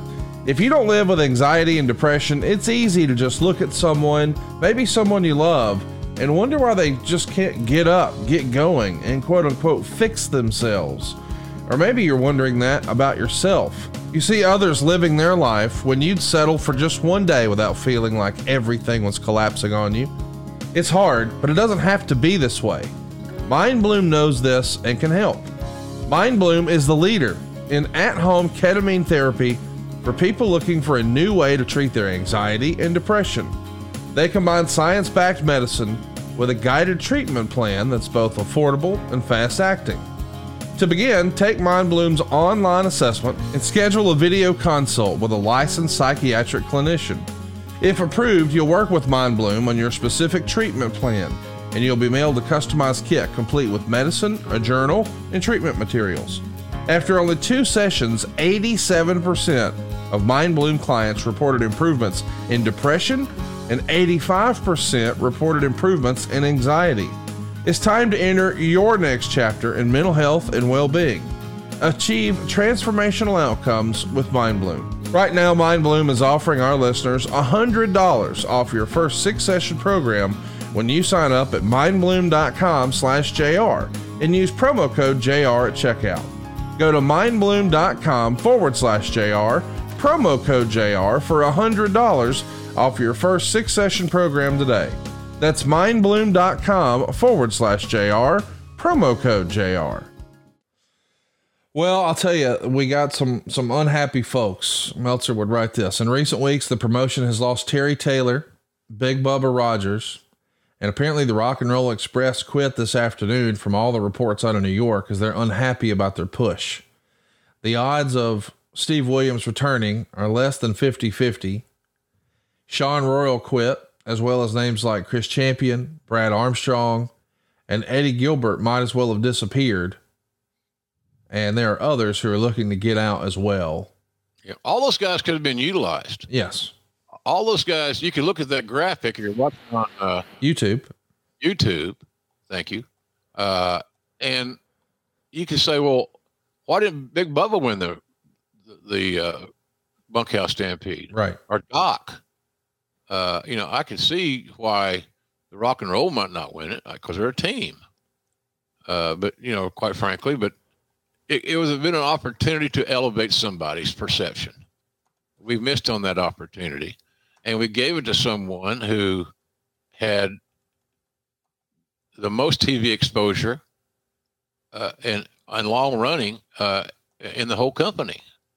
I guess you could argue Flair might be that guy, but they both shared a spotlight that was beginning to get too small. Well, I'll tell you this, it's unfortunate because, and I think you hit the nail right on the head at the start of our discussion today. You talked about how we had no momentum, and it feels like all the momentum's on the WWF side, and boy, they're starting to jump ship here left and right. Looking back, do you remember feeling like the Bunkhouse Stampede was do or die for JCP, make or break, or is that just something you feel in hindsight now? No, maybe in hindsight. I didn't feel it at the time. Okay. I didn't feel the urgency of that extreme, quite honestly. But hey, look, we all knew it was nut cutting time, right? Balloon payments coming due, and monies are not there, and all the bad news you could embrace was coming our way. So it was a tough time. Basically, I would not have been surprised at anything I heard going to work any morning, like we're shutting it down, or like we're selling, or we have to cut payroll. I got my payroll cut there, and but it was always made up for. So it was just hard, but it's just a hard scenario to knowing that the next phone call you gave may result in a lot of bad news. Well, it's pretty bad news when the Royal Rumble rating comes out. The show does an 8.2 rating, which is the highest viewed wrestling program on cable ever at this point. So the Royal Rumble's a hit. Free. Yes. How do you beat free? It's free. I don't think you can. You can't. I don't think so.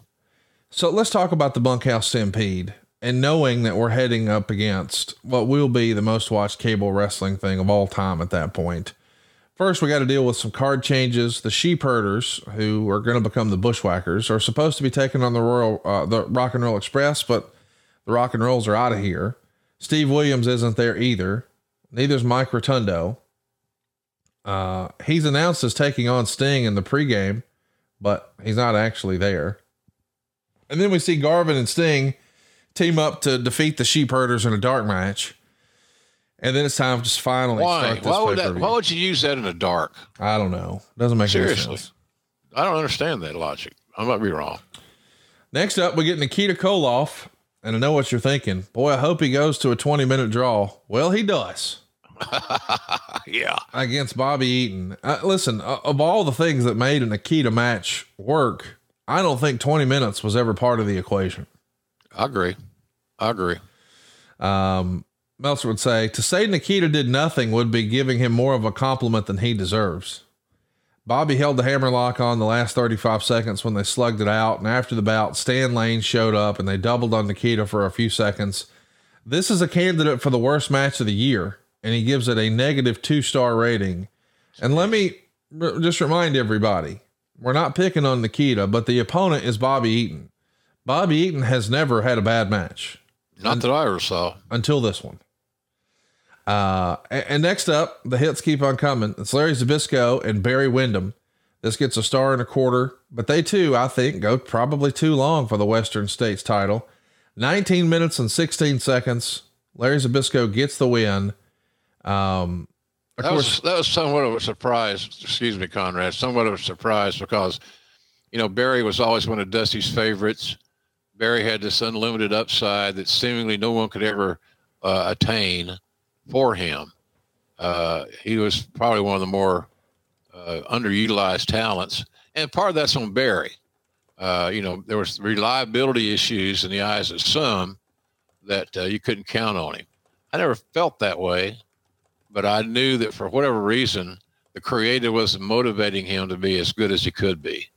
I don't know that maybe on isolated occasions, he showed exactly what he was made of, but it wasn't often enough, and at least in my view. So I don't know that we ever saw the on a long-term, consistent basis, the very best that Barry Windham had to offer. Well, we know that Barry Windham's got bigger things. He's going to be turning on with this Lex Luger story, and it's going to be a bigger angle. And really, who cared about the Western States title? Nobody. It was another deal to appease talent. Right. Hey, look, we're making you a champion. You're getting a belt. Oh, okay. Who cares? Yes. Who cares? Are you going to be over? Are you going to draw money? Well, probably not, but you got a title. Western States Heritage title. And that was an old title. I think at one time was kind of based out of maybe Amarillo I think the Funks had something to do with it. So Dusty had experience with that name, but it was just most guys kind of shook their head in dismay when they found out that we were creating another title, which would be meaningless, and it was. Next up, the match you said you were kind of intrigued to see. They get 21 minutes and 39 seconds. Road Warrior Hawk gets a win over Ric Flair, but it's by DQ, so of course Flair retains. Same formula. Yes. The same formula, Conrad. What would it have hurt for Ric Flair to beat a tag team guy, even as great as Hawk was? What would it have hurt for Flair to go over? Yes. He made Hawk a Superman. But there's a million ways to get 3 seconds out of this thing. And we explored none of those options. Disqualification finish. Just took it took the air out of the sails of the house because I think they actually wanted Flair to win. And, but anyway, it didn't work out that way, but that was a part of that formula. And if I can remember that 30 something years ago, you can imagine how it was in the heat of battle because everybody knew more often than not, Flair's going to leave with the title, so to speak, and he's not going to get pinned, and he's not going to pin it. Nobody gets pinned. So you have this hellacious work ethic, and for what? So I always thought Rick was that was bad booking. I don't think he should have. I thought he should have been treated better in that respect. Well, something in hindsight I think we could be critical of is, the Larry Zbyszko Barry Windham match had a ref bump, and the very next match here with Flair and Hawk also has a ref bump where the ref stays down for an incredible 3 minutes. As Hawk has Flair pinned, JJ hits Hawk with a chair. Hawk doesn't sell it. Then Flair hits Hawk with a chair, and Hawk kicks out just before the count of 2. And Meltzer would say he probably should have hung around till 2 3/4 to get the right dramatic effect. Either way, Flair suplexed Hawk, who didn't sell it one bit. Flair hits Hawk again with a chair, but this time the ref sees it, and that's the DQ. So 3 3/4 stars. Maybe a little predictable, too many non-finishes, too many referee bumps, but it's time for our main event. It's the Bunkhouse Stampede. And these are essentially the finals because, as we mentioned, we've had these in live events around the country, and the winners of those would qualify here. Just to recap for everybody, the first match on the pay-per-view was a 20-minute draw. The second match on the pay-per-view was 19 minutes and 16 seconds for the Western States title. The third match is 21 minutes and 39 seconds. And now our main event is 26 minutes and 21 seconds. We don't have any filler, any fluff. We've got really long matches here. And in this main event, as you might imagine, a cage match that Dusty Rhodes was booking, a come as you are, bunkhouse battle royal, stampede, whatever. Lots of blood. And Meltzer would say, for what it was, it's about as good as it could be. You had several guys not exactly noted for stamina, all going the distance. So you can excuse some guys resting in spots. Overall, it was brutal and bloody and basically gave us what was promised. Ivan Koloff, who was excellent, was the first guy out in 1642 when Road Warrior Animal threw him over the cage. Animal and Warlord went out in 18 minutes. Then Arn, Tully, and Luger went out as a trio in 22:36, leaving Dusty and the Barbarian. Finally, Conga. Well, that had you sitting on the edge of your seat, didn't it, Dusty and the Barbarian? Well, that's what I'm saying. Gosh, it was right here, man, and we just fumbled. Yep. Everybody worked as hard as they could and did a good job, according to Meltzer.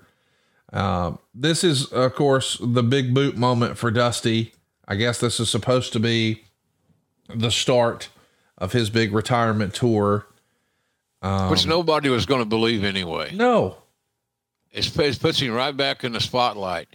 He needed to be, Dusty needed to be treated a lot like Vince Sr. did Bruno back in the day.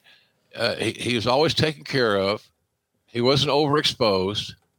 And he treated him special. And Dusty was on everything. And that decreases the desire to see more of what you've been seeing all the time. Give me a little bit of something different. Throw me an off-speed pitch. Do something that makes me open my eyes and raise in my eyebrow raising type thing. But it was, I just didn't understand that. But Jimmy was so, I think, Conrad, would you say that Jimmy was, I don't know what word I'm looking for. Was Jimmy just a Dusty Mark? Yeah. I mean, listen, I don't know another way to say it. He had, and years later we would see people say that about Eric Bischoff and Hulk Hogan. I just want to add some context to that.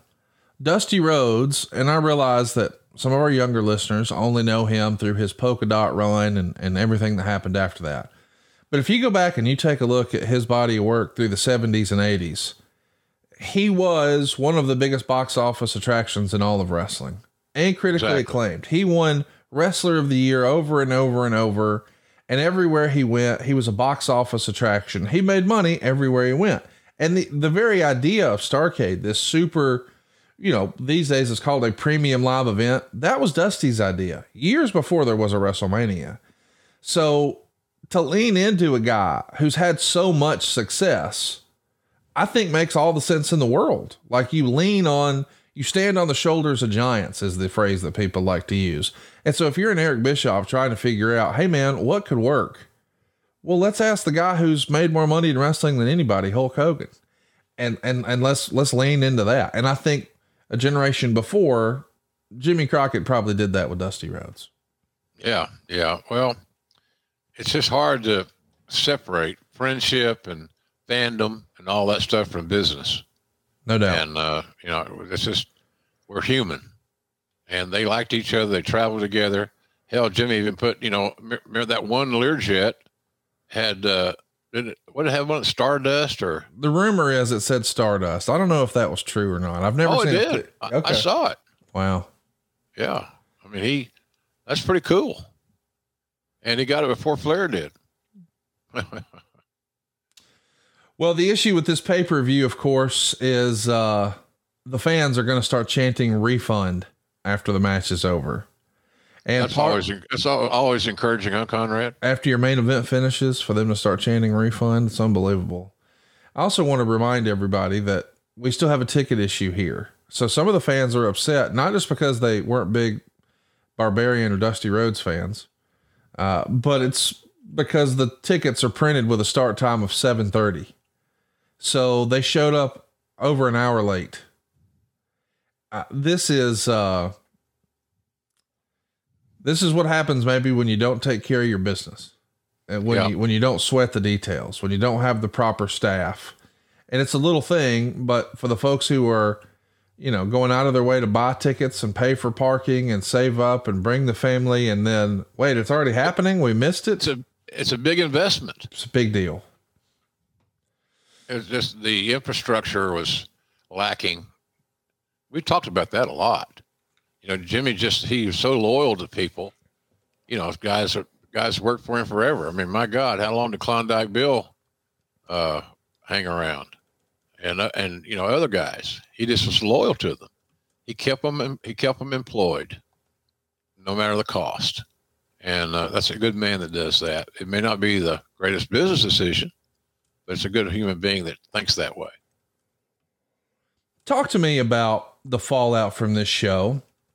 Pretty legendary stories go around that after this show, there's lots of people who are upset. Tony Schiavone has told the story as he piled into the back of a limousine with some of the Horsemen as they were going to go party with Ric Flair and Lawrence Taylor and all that. Hey man, maybe next year Dusty can just book himself against himself. The idea being some of the guys are feeling like this is the Dusty show. And I've seen other criticisms say that this is really the beginning of the end of Dusty as a booker. And other people would say that this show did more to kill Jim Crockett Promotions in the long run than any other show. Where do you land on the criticism that this may have been the beginning of the end for Dusty as the booker and maybe the beginning of the end for Jim Crockett? I think it was, I don't know about the end for Crockett. I don't know if I'll go that far, but as far as Dusty being overexposed and winning this bunkhouse stampede, it was that to me that I'd agree with that assessment. Yeah, it was a little too much. A little too much, but nobody would say that. But it was a little too much. Who had Jimmy's ear besides Dusty? Anybody? I don't know that anybody did. Maybe on minor issues, JJ, because JJ was more a businessman, more organized. You could understand. You could read his penmanship because a lot of those booking sheets are just done to pencil. Yes. Whatever. So,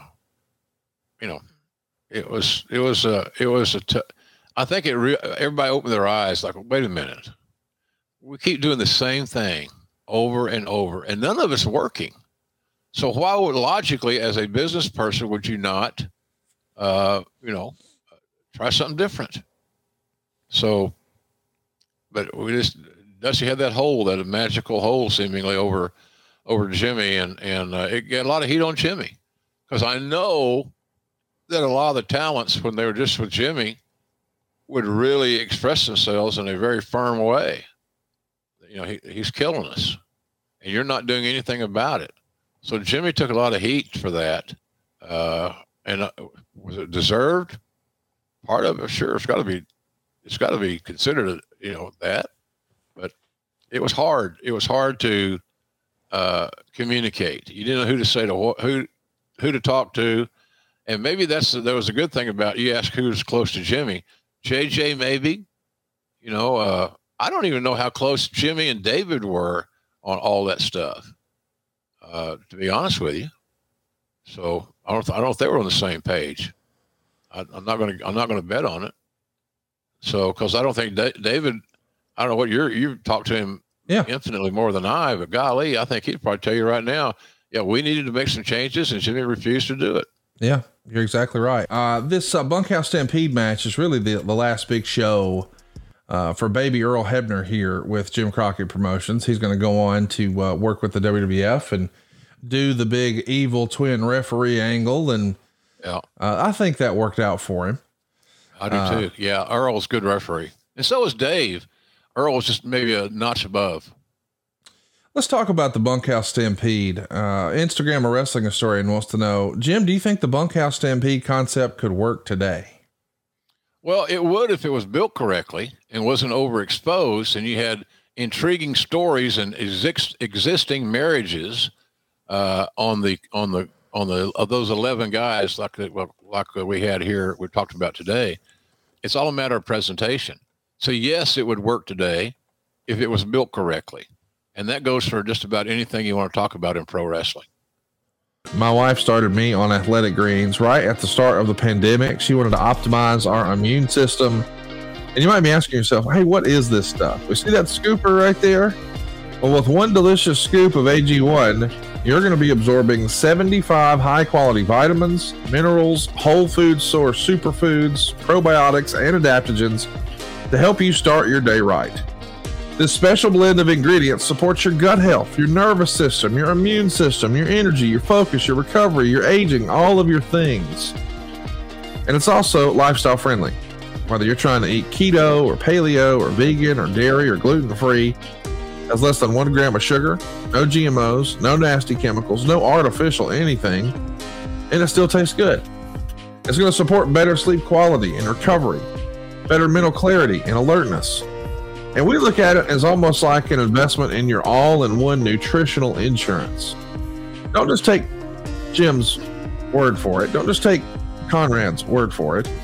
Go check it out, man. 7,000 5-star reviews. Unheard of. It's crazy to think. I couldn't tell you the last time I left a review. It has to be over the top, crazy awesome for me to go out of my way, figure out where to leave it, type it up, create an account, click send. It has wowed over 7,000 people. Not 1 star, not 2 star, not 3 star, not 4 star. Dave Meltzer's favorite 5-star affair. And right now it's time to reclaim your health. Arm your immune system with convenient daily nutrition. Just 1 scoop and a cup of water every day. That's it. No need for a million different pills and supplements to look out for your health. And to make it easy, Athletic Greens is giving you a free 1-year supply of immune-supporting vitamin D and 5 free travel packs with your first purchase. All you got to do is visit athleticgreens.com/JR. Again, that's athleticgreens.com/JR to take ownership over your health and pick up the ultimate daily nutritional insurance. That's athleticgreens.com/JR. Good stuff, man. Good stuff. Help you. And I tell you, it's so simple. I mean, it's idiot proof. It is. It's idiot proof. So, and it helps you get healthier. And I just think it's just a no-brainer. This is a great product, folks. You're going to get a year's supply for free. That's right. That's a hell of a deal. I don't care what you're buying.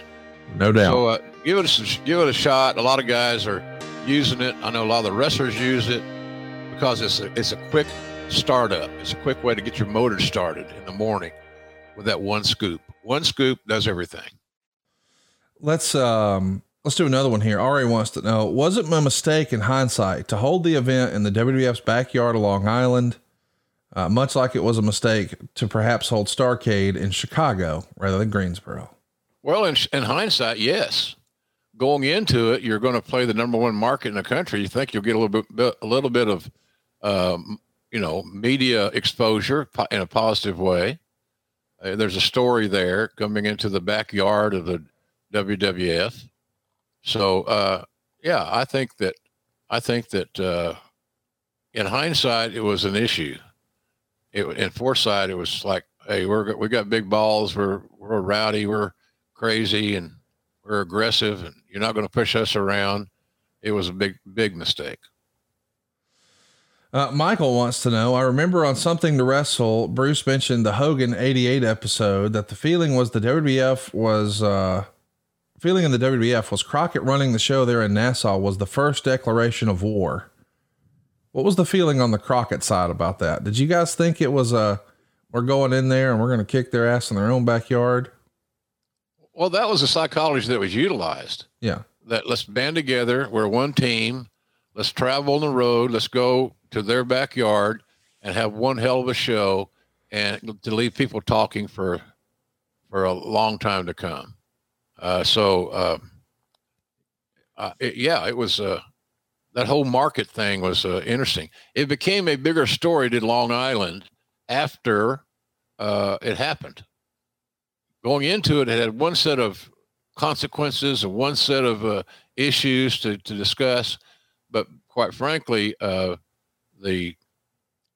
the event was over, that was one of the things that was used as an excuse for the lack of success.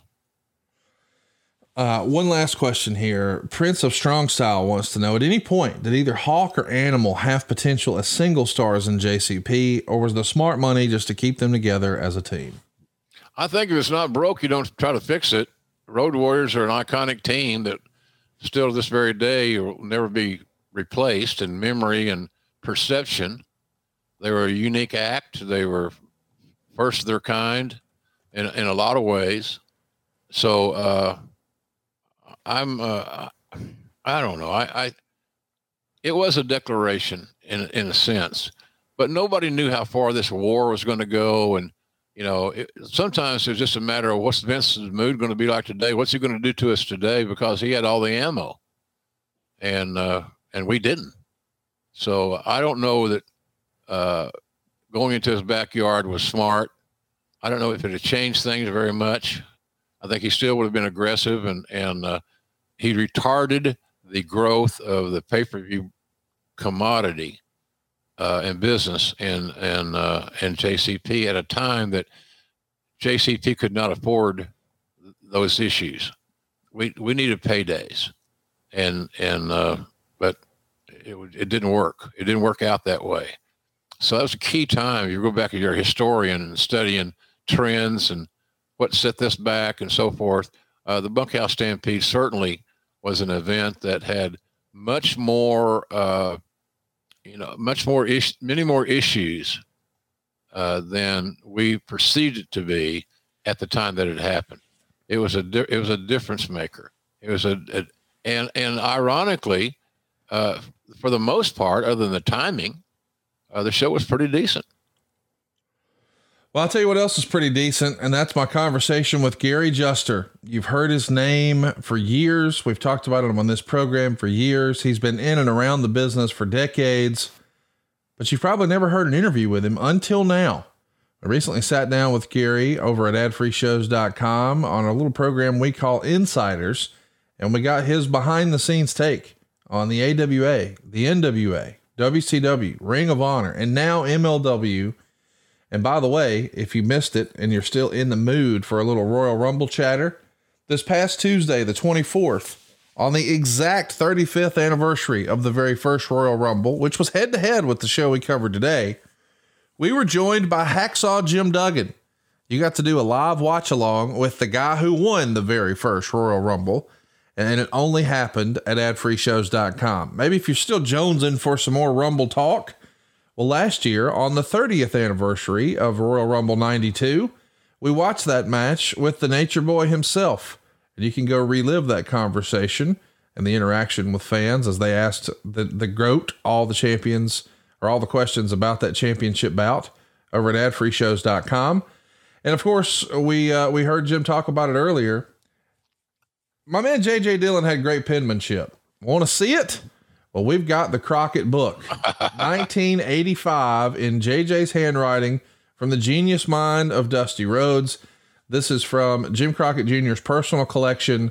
His brother David has the book, and we break it down page by page, day by day, show by show, town by town, gate by gate. You see the matches, you see the moments, you see the dollars. It's a peek behind the curtain that's unprecedented in wrestling, and it's all exclusive at adfreeshows.com. And a little bonus action every single month with JR. We do a bonus episode with Jim every single month at adfreeshows.com. Love to have your business over there. And there it is, jrsbbq.com. We hope you guys will also check us out on YouTube. If you haven't already, we would love to have you like, subscribe, and turn on the notifications bell over at GrillingJR on youtube.com. You can also keep up with our show at JR Grilling on Twitter and Instagram. It's Grilling JR over on Facebook. Jim Ross is on Instagram at Jim Ross BBQ. He's on Twitter at JR's BBQ. I am at Hey It's Conrad on Twitter, at Hey It's Conrad Thompson on Instagram. And you can even grab our brand new t-shirts and merch over at grillingjrtees.com, including the now infamous Where's My Push, Damn It t-shirt over at grillingjrtees.com. Next week, Jim, we're going to be back talking about one of the craziest things that ever happened in wrestling way back when the WWF was able to contract the Radicals. They jumped from WCW. It wasn't uncommon to see one guy jump, but it was very uncommon to see 4 talent come in like this. Chris Benoit, Eddie Guerrero, Perry Saturn, and Dean Malenko. We're going to talk about how it happened, and you're going to get the behind the scenes take from Jim Ross. But before that happens, all week this week and forever and ever, amen, I'm going to be helping people save money over at SaveWithConrad.com with real loud music, bed music, because that's what we do. We bring big savings. You're going to want to shout about how much money you're saving at SaveWithConrad.com. Why not throw a couple of house payments over the top rope with SaveWithConrad.com? We're going to get you a lower monthly payment, get rid of all that credit card debt. Listen, seriously, once you owe this money, it's up to you how to pay it back. What interest rate do you really have on your credit cards? 18%, 28%, whatever it is, you know you can do better. Well, if you can keep more of your own money, why wouldn't you do that? And how's this for starters? No payments in February or in March. You're done until April 1st. Find out how much money you can save right now for free at SaveWithConrad.com. I want to mention we have an A+ rating with the BBB, and you can read our reviews anytime you like at ConradReviews.com. What you'll find right there is more than 1,000 5-star reviews. In fact, our average rating is 4.72 stars. And you can be our next success story. You just got to hurry to SaveWithConrad.com. NMLS number 65084, equal housing lender, SaveWithConrad.com. Jim, I don't know what I expected today, but I love talking about these interpromotional wars, and Bunkhouse Stampede versus the Royal Rumble was another chapter in the war. And unfortunately, we know who won it. Royal Rumble is going to be celebrating once again this weekend, and no Bunkhouse Stampedes in sight. Hope they do well. Hope that you guys will tune in Friday night to watch Rampage. You know, I'm having such a blast working with Jericho and Excalibur and Tony. For a 4-man booth, it can get very crowded. Yes. It's working out nicely. I really have fun doing it. Jericho brings a great amount of energy and comedic relief. I think he and I play off each other well. Tony's, ubiquitous. He's everywhere doing interviews and working at the desk. And by the way, we have a new set. I convinced everybody that we should have it on camera last week before the Jags game on Friday night. Their game on Saturday, of course. And it was to show off my Jacksonville Jaguars a hoodie. It's the first time I ever did a wrestling show wearing a hoodie. So I remember some of those old tapes and stuff, and suits and ties and all that, which is cool. But that's the Shivani and Excalibur's bailiwick. Jericho and I go a little more freewheeling. So anyway, to each his own. But check it out on Friday night. It's going to be a good show, and we appreciate your support. The ratings are up. The level of talent being presented is improving. So we're having fun with it. It's a challenge, because Friday night's not the greatest night for television. No. But you just keep digging away, and if you have good show after good show, then I believe, and maybe I'm just an eternal optimist, that good things happen when you do the right work. Yes, they do. Well said. Everybody tune in this Friday night. AEW Rampage, the greatest of all time. The voice of wrestling will be on the call, and he'll be back next week right here on Grilling JR with the voice of wrestling, Mr. Jim Ross. Thanks for tuning in, everybody. We love you. Appreciate your business. And we'll talk to you again very soon. As a matter of fact, next week, right here in this space. So long, everybody. Bye-bye. Can't believe this is real, but Woo Wings, your very own virtual restaurant concept, is now open, and fans can enjoy the legendary flavors and world championship wings by ordering with their Uber Eats or Postmates app. Woo Wings is now open in Nashville, San Antonio, Jacksonville, as well as Huntsville and Tuscaloosa, right here in Alabama. Many more locations coming soon. As a virtual restaurant, Woo Wings is looking to partner with existing restaurants in major metro areas. Tell your favorite sports bar or local restaurant you want Woo Wings in your town, and to visit RicFlairWings.com for more information on how to become a partner.